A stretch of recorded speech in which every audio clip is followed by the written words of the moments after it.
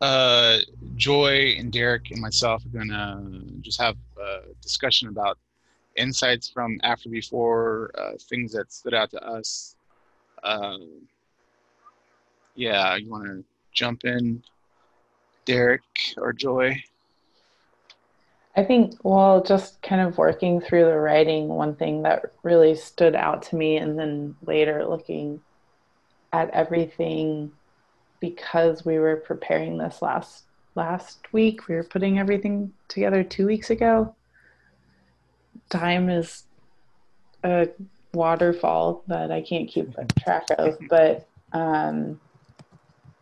just with the escalation of kind of Trump and the protests and the pandemic, it seemed so difficult.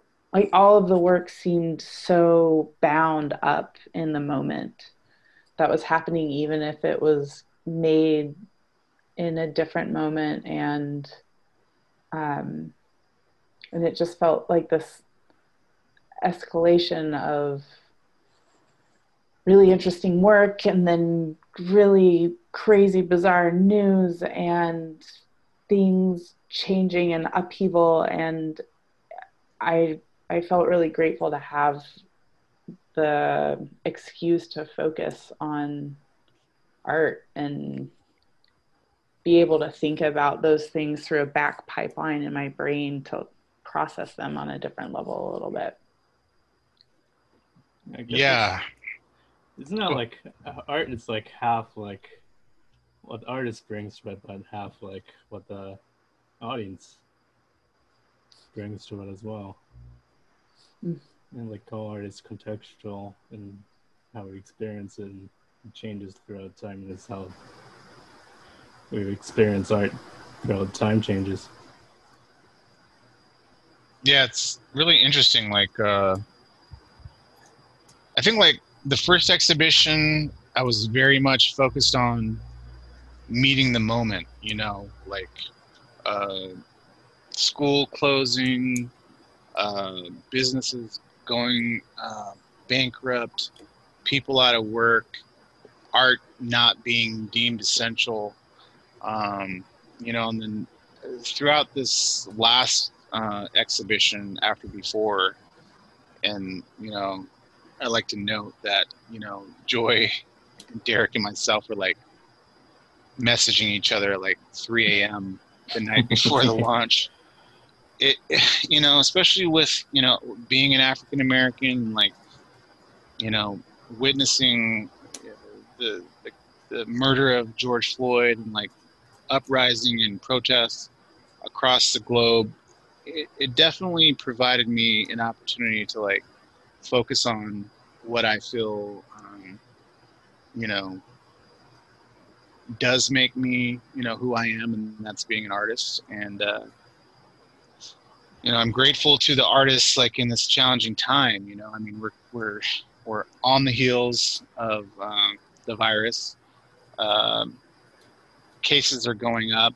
I think it's affecting the world right now, but people are still, you know, participating in the process of art making, such as submitting work, exhibiting, and I'm just really grateful to, work with artists, ones that I know and ones that I'm meeting for the first time, and yeah, it was nice to be able to just work, and um, so yeah, I'm grateful for that. It's like I guess like a bridging of like people throughout like all these different like places, maybe like not experiencing the same things we are, and like I guess bring people together and bring people in like this shared space who wouldn't be able, who wouldn't be connected in any other way. Yeah, I was like super happy to get work from Tatjana Sogorov and Julia Seri. Like Julia is from Italy and Tatjana's from Serbia, and Tajana's been like emailing me and you know, like communicating back and forth on the exhibition, and you know, he's really happy with it, and being included.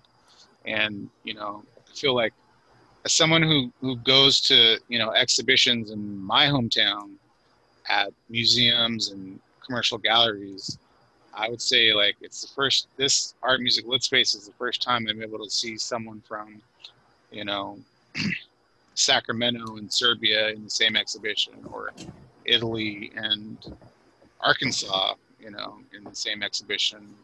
And you know, I'm happy to make those connections. And I think, like, you know, Sai has mentioned this tonight and in our other talks about like networking. You know, I'm happy to, you know, be working on a project that is connecting like artists from, you know, my alma maters, Sac State and UC Davis, with artists from other institutions. And Stephanie mentioned that in her talk. And yeah, I think like, you know, COVID-19 is bad enough, and you know, the protests that are happening right now is just like adding another layer. But it's nice that, you know, we could all be here now and do these things that we do, which is, you know, be critical, be compassionate, and, you know, participate in the exchange of culture. You know, it's not like a small thing, you know. It's like I think like, at least for me personally, like being able to meet like Sai and Sophia, like this middle of the desert in California, and like working with them and like taking this opportunity to like see him in a whole different light. Like I got to see like Sai's playful side for all his animations, and like see Sophie and like see her like take places like that I've lived in and I've been at, in like Bombay Beach in New York, and seeing that we share like the same sorts of like views on these places, and just like being able to see them in different contexts, I think it enriches our relationships, and like it wouldn't exist for Art Music Lit Space, and like being able to share like them with like a greater community for this like Art Music Lit Space thing. I guess to tie it to like after before, it's like meeting them before and like getting a whole new context on them afterwards.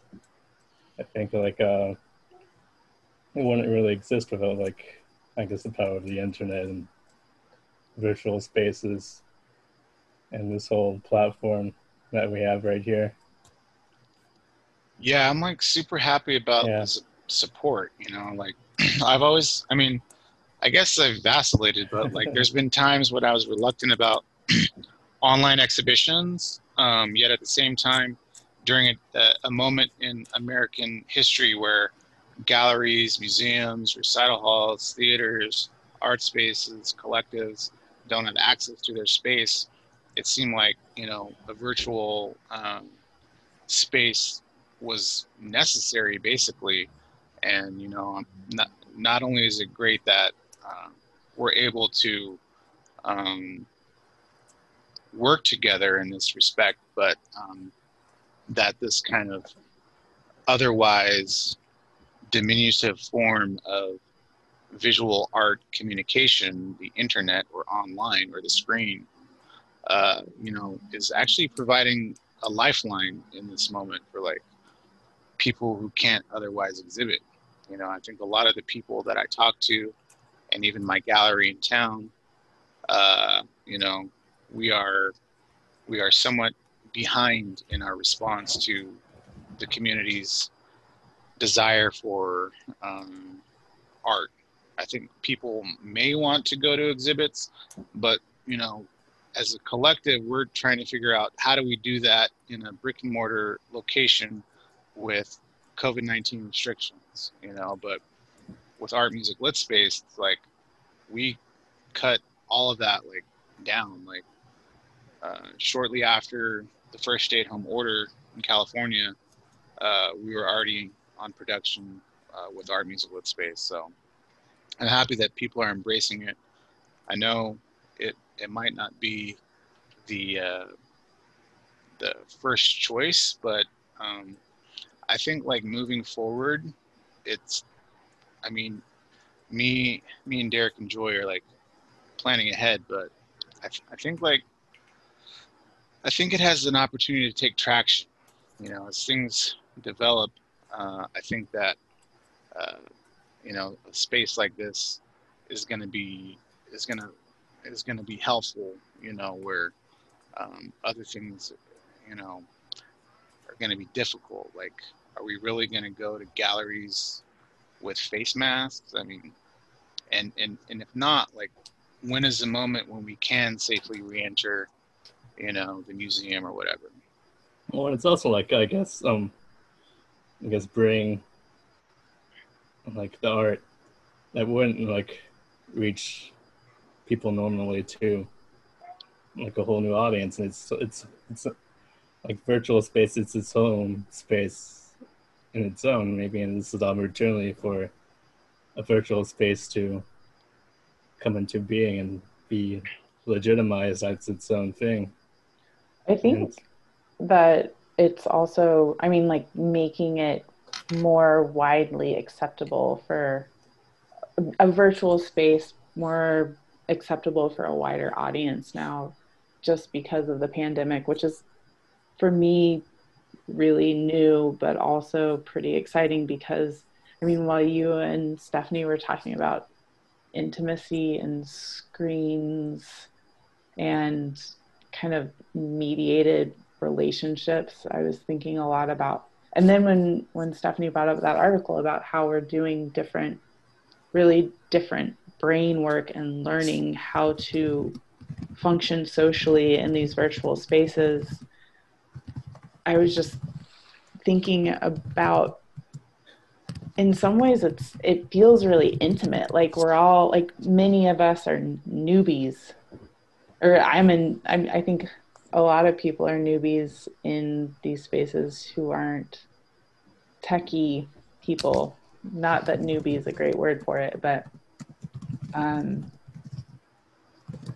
I think also that we're kind of what it could potentially do, or I mean, maybe this was the dream of the internet all along, outside of capitalism, but just like the democratization of culture sharing, right? And maybe as this becomes a more kind of conventionalized medium of sharing work, perhaps like it won't be viewed in a hierarchy of the best place to see work is in a museum or in person. And like, granted, I definitely want to see Nancy Holt's sculptures in the desert with vast space all around me, but I also kind of think that there is this very intimate thing happening when I see it alone in a room, and in some ways the intimacy becomes really different and in some ways more intense when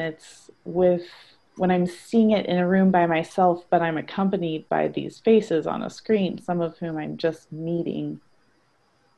And I really lost the whole point of my segue, but it's very exciting.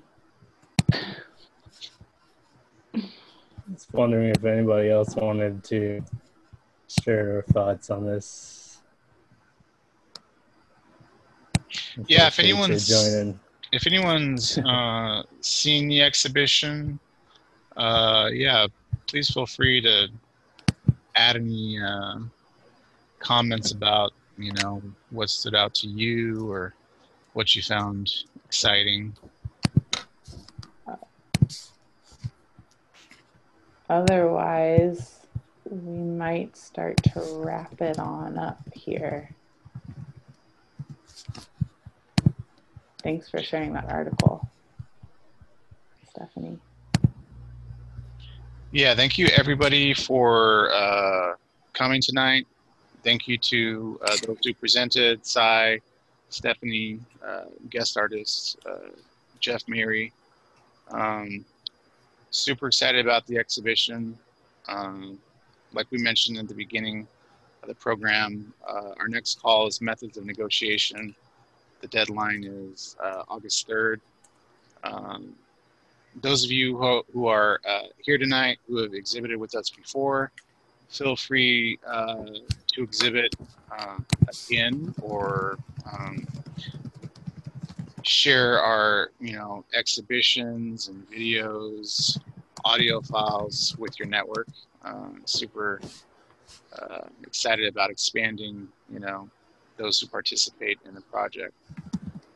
And we're also doing a pretty regular Monday midnight show. So if you have new video or new performance works or we'd love to have whatever video you were going to do tonight, reach out to us. And we're running podcasts, and we have a Vimeo channel that we're distributing this through. So let's make some work together. Thank you, everybody. Thank you, everyone. Thanks Yeah. Have a great night. Good night, everyone. See ya.